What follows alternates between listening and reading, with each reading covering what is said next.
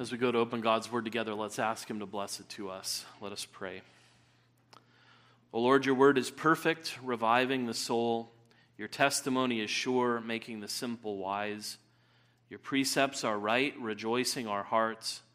Your commandments are pure, enlightening our eyes. The fear of you is clean, enduring forever. Your rules are true and righteous altogether. They are more to be desired than fine gold and sweeter than honey. By them your servants are warned, and in keeping them there is great reward. Teach that word to us now by your Spirit, we pray, and show us Christ, for we ask these things in his name. Amen. Please be seated. And please turn with me in God's Word to the book of Mark chapter 10. Mark chapter 10. If you're visiting with us this morning, we're glad to have you here. We've been considering a series through the book of Mark, and we've come to Mark chapter 10 at verse 17. If you're using one of our pew Bibles, you can find that on many of them at page 1076. Mark is the second book of the New Testament between Matthew and Luke.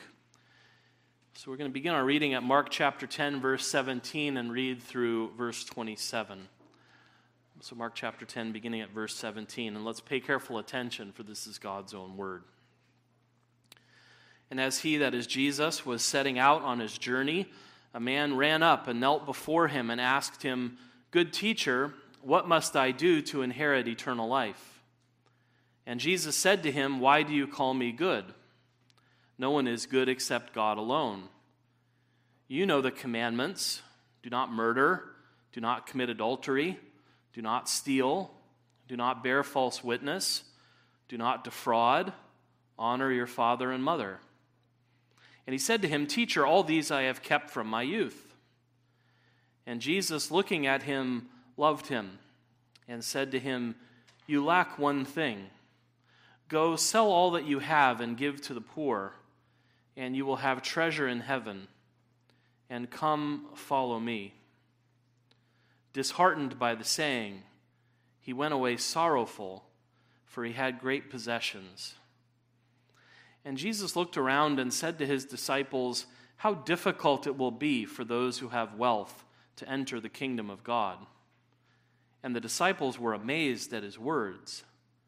But Jesus said to them again, "Children, how difficult it is to enter the kingdom of God. It is easier for a camel to go through the eye of a needle than for a rich person to enter the kingdom of God."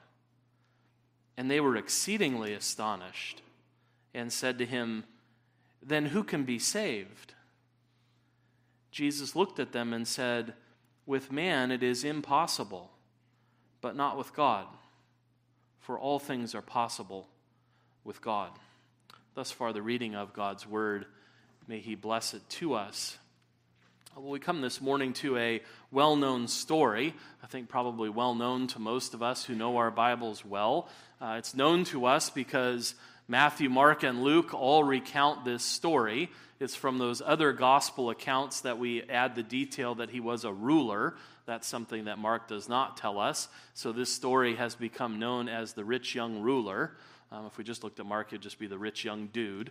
But we know that this is the rich young ruler. That's the story. We know the story. If we're familiar with our Bibles, we know this account. And this account is given to us to be really, in Mark's gospel in particular, an application of all that Jesus has been teaching. We've been noticing as we've gone along that one of the emphases that Mark is particularly doing here has been to say what it costs to be a disciple, what it means to follow Jesus as one of his disciples. And so as this man comes seeking to be a disciple, his story really serves as a practical application of everything that Jesus has been saying about discipleship.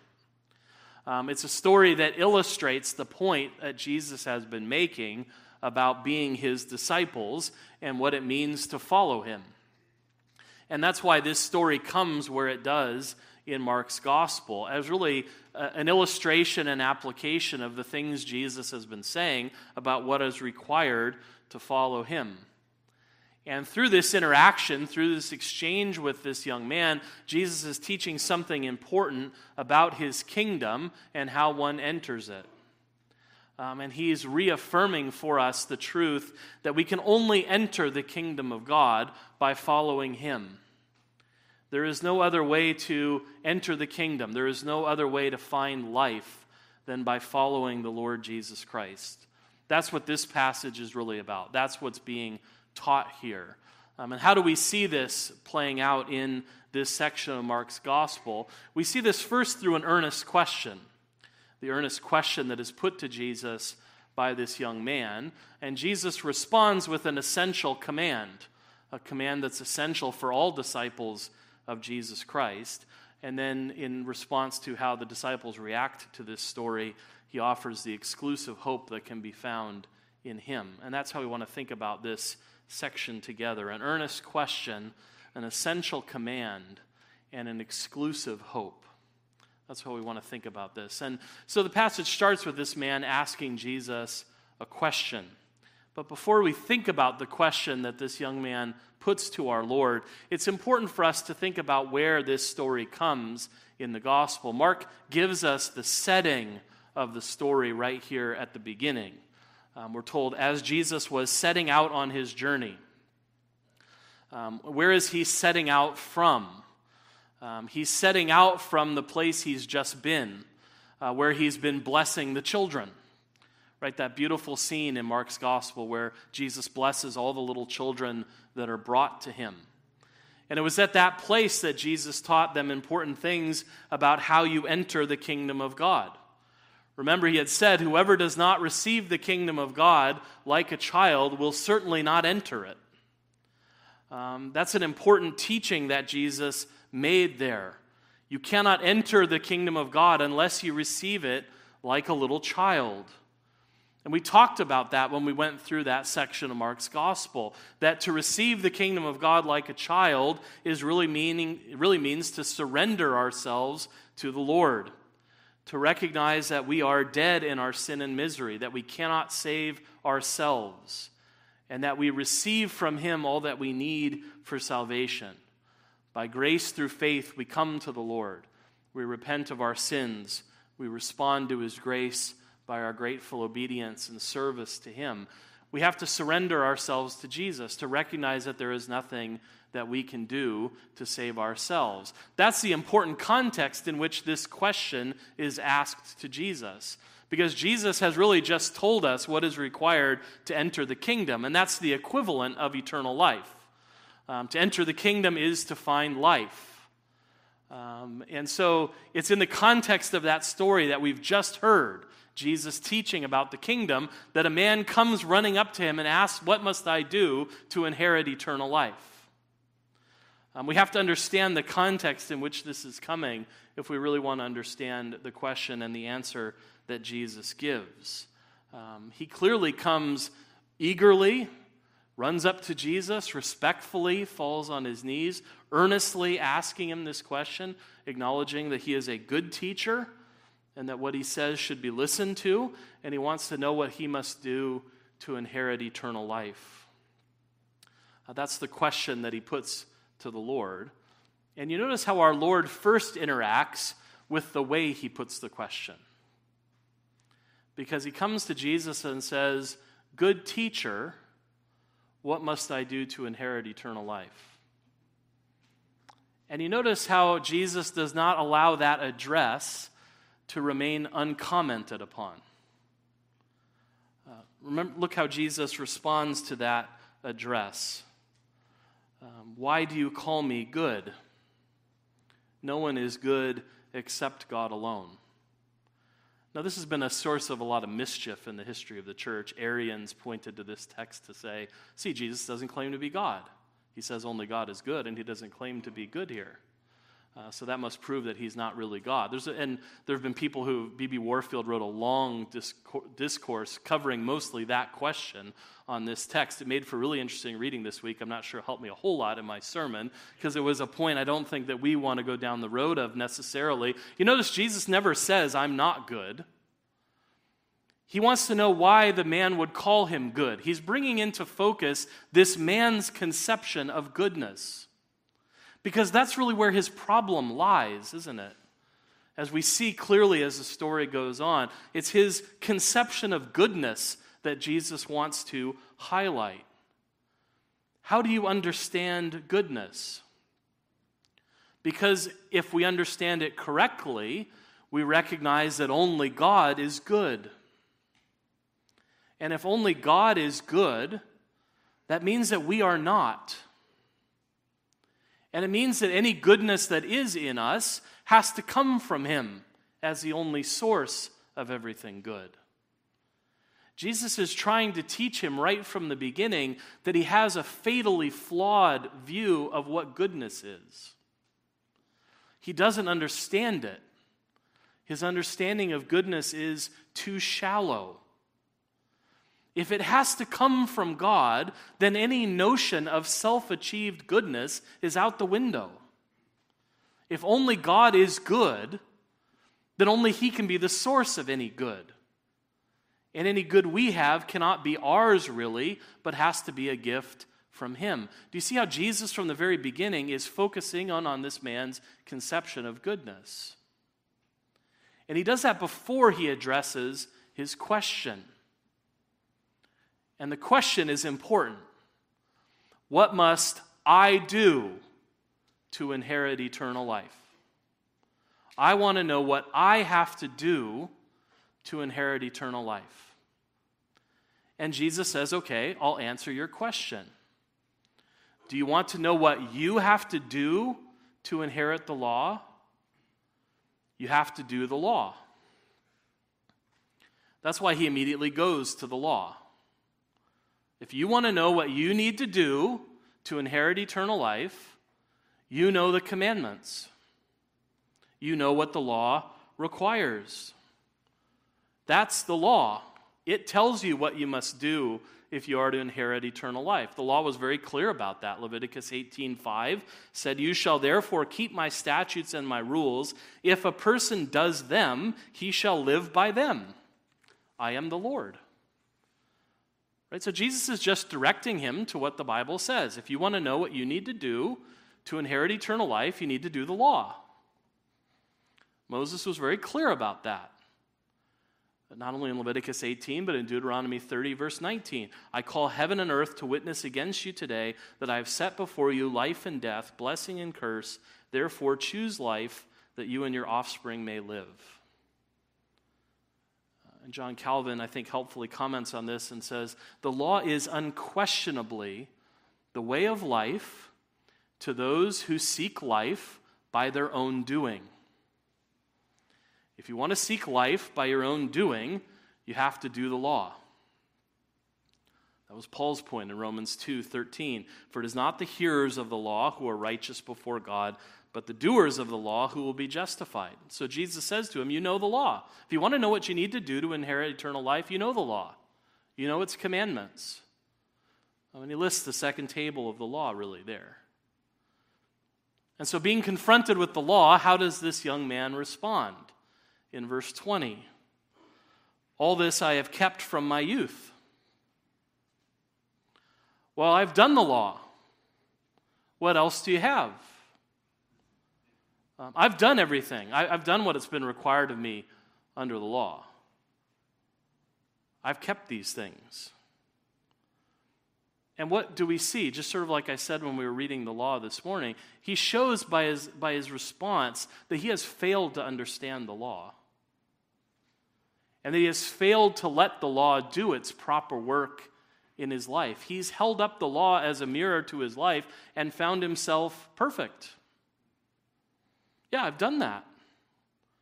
I've done that.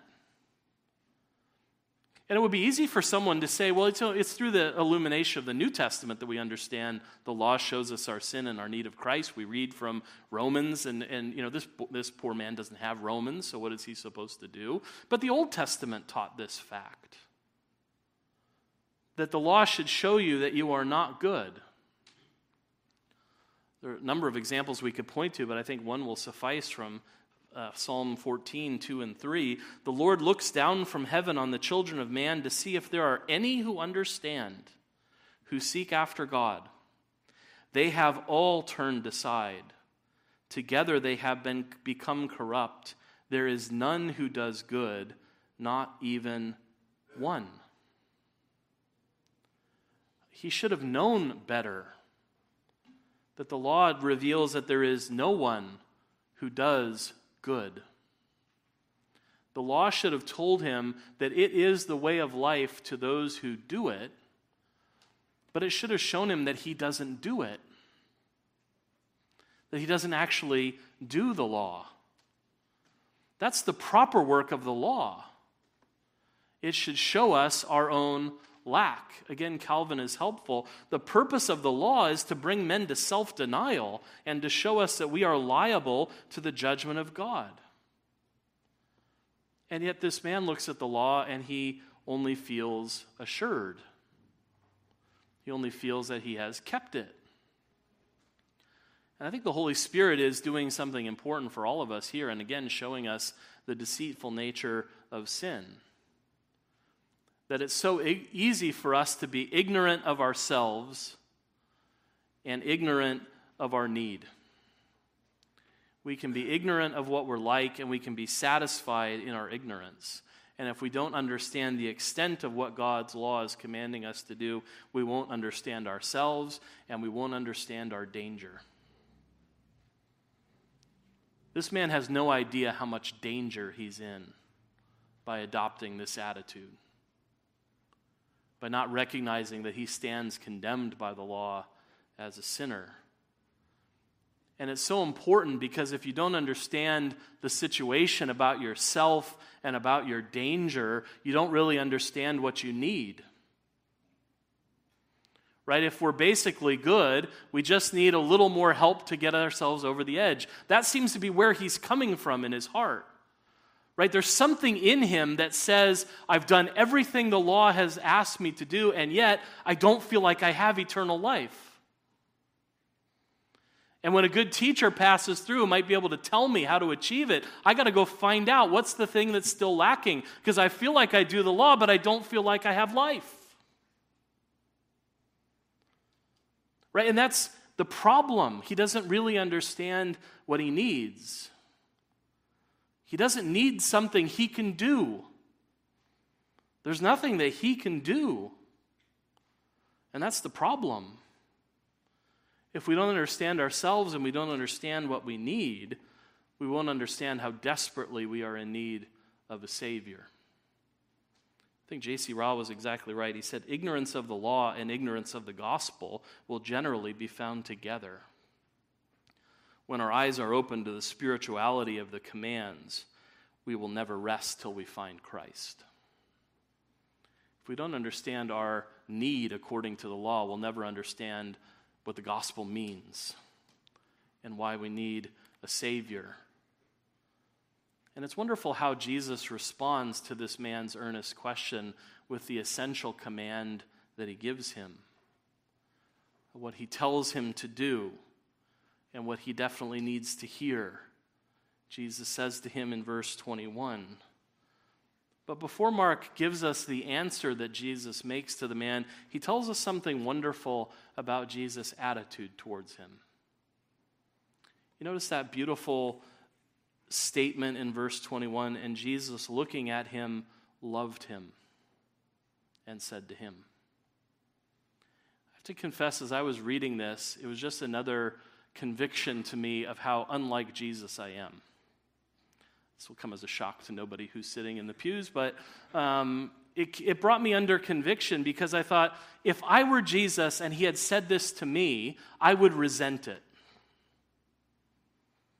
Right? Think of what he's saying and who he's saying it to.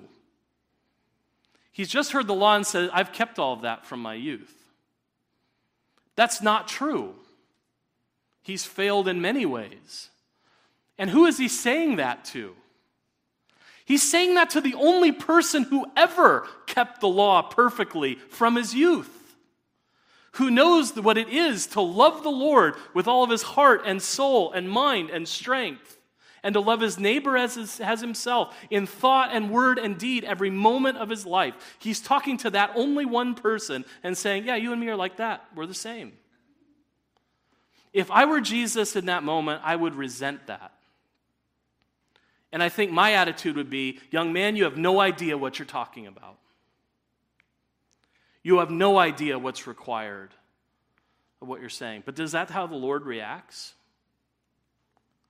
He doesn't react with resentment. He doesn't react with anger. He looks at him and he loves him. It's a conviction of how much I'm not like Jesus and how much work I need to do to be loving the way the Lord is loving. Because he looks at him and he loves him. He loves him. I think we are getting a window into the heart of our Lord and what his people ought to look like. I think it's easy for us in these evil days to look at the world and just be angry and just be resentful, to not like what we see and to just be upset by it. We live in a culture that's in many ways a grievance culture, and we don't want to be a grievance church. What is the better path our Lord shows us here? To look at the lost and to love them. To look at the lost and to have compassion on them. As one person put it, it's a reminder that the heart of Jesus is a wide heart. He has an abundance of pity, compassion, and tender concern, even for those who are following sin and the world. And that should be an encouragement for us when we come to Jesus in our self-forgetfulness and in our self-reliance, that we find his loving heart willing to embrace us. It's love that motivates what he says to the man in verse 21. It's love that leads him to make the command to him that he makes. And what is the essence of the command that Jesus says to him? A lot of the focus is on his call to sell everything you have and give it to the poor. I think we tend to focus on that part of the command. I don't think that's actually the essence of the command that Jesus gives. I think the essence of the command is there at the end of verse 21. Come, follow me. That's really the command that Jesus is making to this young man. Come here and follow me. In love, he's saying, brother, you have no idea what you really are asking for. You really don't. The question is wrong. The attitude is wrong. But let me help you. If you really want to know what you must do to inherit eternal life, you have to come to me and follow me. You have to come to me and follow me. That's what Jesus is saying. That's the essence of the command that he gives. Remember, as we've gone on, we've said the equivalence that Jesus has made between eternal life and entering the kingdom of God. And so when the man says, what must I do to inherit eternal life? He's really saying, what must I do to enter the kingdom of God? And we've already heard what is required to enter the kingdom of God. You have to receive it like a child. It's not something that can be earned. It's only something that can be received. Unless you think I profited nothing from the B.B. Warfield article, he said helpfully, receiving the kingdom of God like a child means to receive it passively as a pure recipient, not the earner of its blessings. You don't earn the kingdom by coming to Jesus, but it's the only way to receive the kingdom, is to come to Jesus and to follow him. To come and receive what Jesus is offering. He's offering what the young man wants. He's offering eternal life. Come to me, follow me, and you'll find it. You'll find life. You'll receive what I'm offering. You'll receive what you want. You'll inherit eternal life if you come and follow me. But there's a condition that comes along with this command. And it's essential because it's what's hindering him from coming. What does Jesus say as a condition of coming to him and following him? Sell everything you have and give it to the poor. It's very clear what Jesus is saying is sell everything you have and give everything to the poor. Hold nothing back. Now, why does he give this command? Is this a general proposition? Maybe some of you are sweating because you think the application of this sermon is going to be now you have to go out and sell everything you have and give it to the poor. No, as one pastor said, you don't treat every disease with the same medicine. Different diseases need different medicines. What is this man's problem? His riches are hindering him from coming to Christ. His riches are interfering with his willingness to come and follow Jesus. That's why Jesus says to him, you have to give them up. You have to give them up. It also puts to the test, really, doesn't it, the claim that he's made that he's been a perfect keeper of the law. Because here stands before him God, saying to him, I want you to love me with all your heart and soul and mind and strength, and I want you to love your neighbor as yourself. And so do that by doing what I'm telling you to do. Are you really one who wants to obey the Lord and do his will? But again, the love of the Lord is motivating to say, this is the very thing that's keeping you from following me. You need to give it up. You need to give it up. You say you want eternal life, and I'm offering it to you. Right? Jesus doesn't only say, go sell everything you have and give it to the poor and come and follow me. That's not the only thing he says, right, in verse 21. Sell all that you have and give it to the poor, and I will give you treasure in heaven. It's not merely being asked to give up treasure. It's give up the treasure of this world to gain the treasure of heaven. It's not a cost without a return. He's not just asking him to become a debtor. He's saying, give what you can't keep, as has been said, to gain what you can't lose. I'll give you the life you want. I'll give you treasure in heaven. Come and follow me. It's what Jesus is offering him.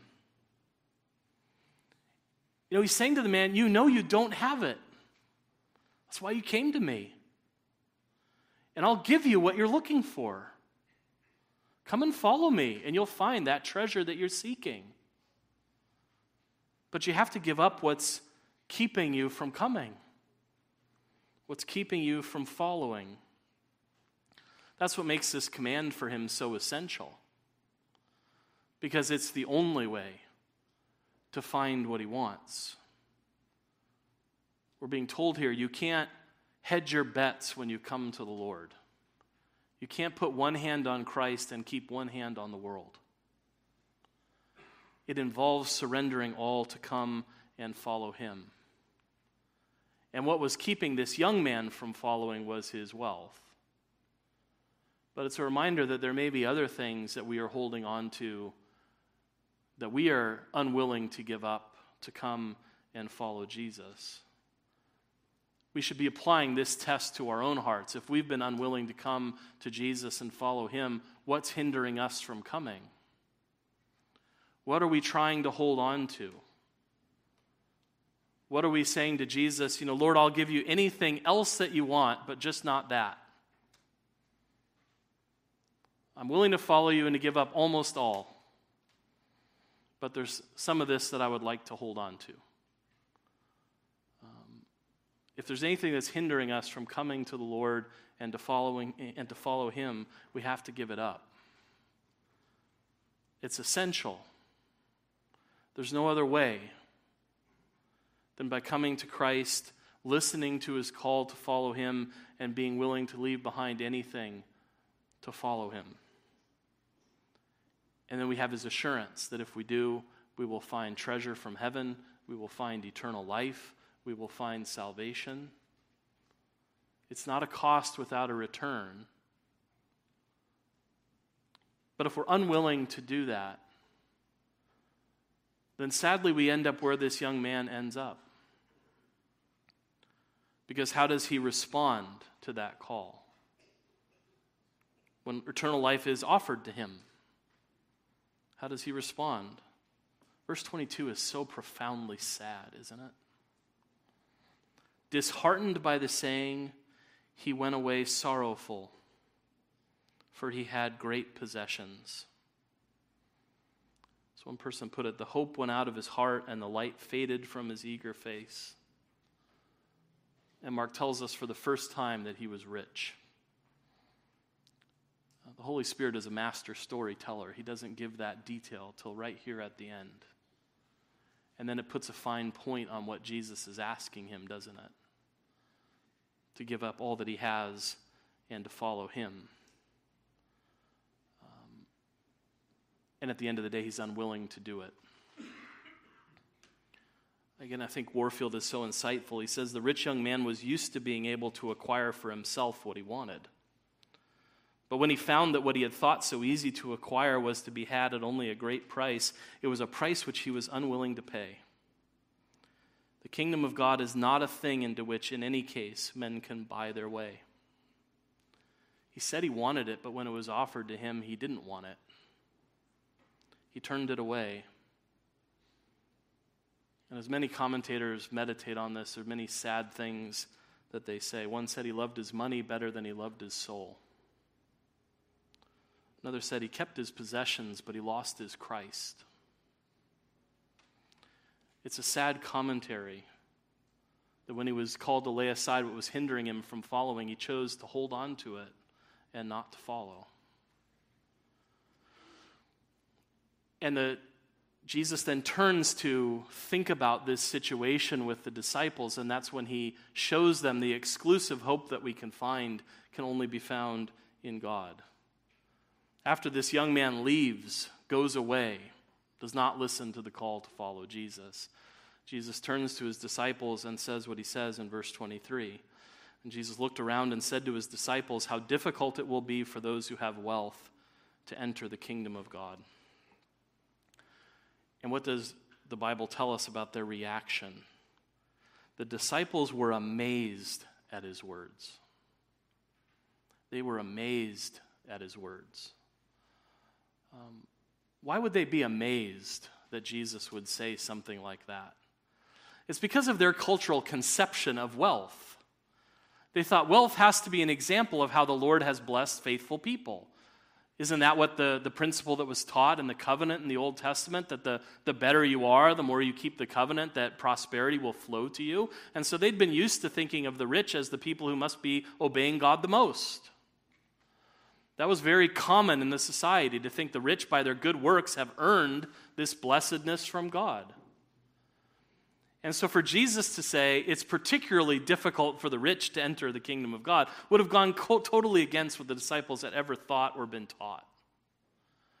That's why it's so shocking to them. Because they would have thought if anyone would get into the kingdom of God, it would be the wealthy, the people that God has blessed the most on account of their good work. Right? It's not just a modern phenomenon to have a kind of prosperity gospel. It was operating in their hearts and minds. Right? If you're blind, it's because you did something wrong or your parents did something wrong. If you're wealthy, it must be because you did something right. So for Jesus to come and say it's particularly difficult for the wealthy to enter the kingdom of God, they found that shocking. They found that absolutely shocking. And Jesus does not do anything to relieve their difficulty, does he?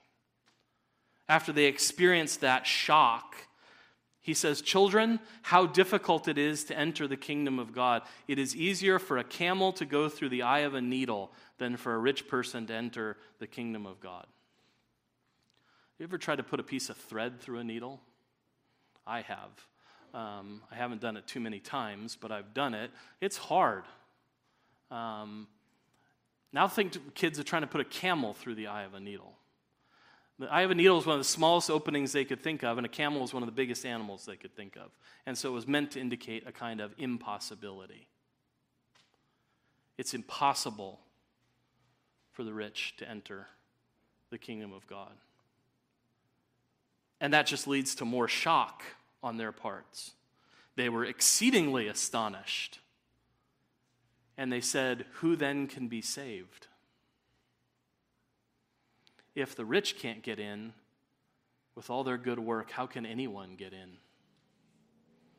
What hope is there for anyone else if not even the rich with all their good works can enter in?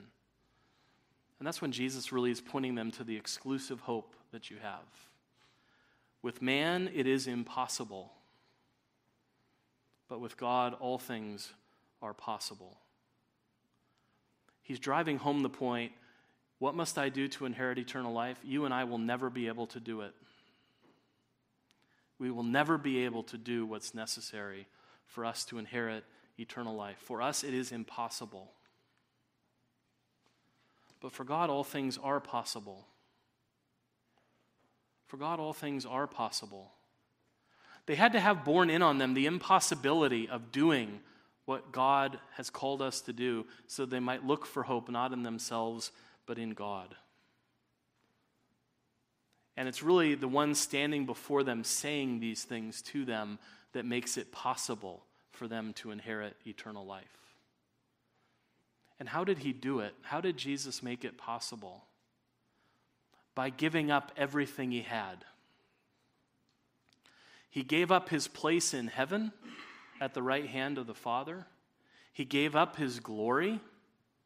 He took on a human nature, adding that to his divine nature forever. In body and soul, he became a servant, and then he gave up the body and he gave up the soul in death on the cross to give his life as a ransom for many. He gave up all he had. He gave up all he had so that he could do what was necessary for us to inherit eternal life. Because we could not do it, he did it. By his perfect life, and by his sacrificial death, and by his glorious resurrection. He did what was necessary that we might inherit eternal life. And our loving Lord empowers us by his Spirit so that when he says, "Come and follow me," we hear the voice of our Savior speaking, and we come and we follow. That is no less an act of miraculous divine grace than anything else God has done in the world. That we should hear him and obey him.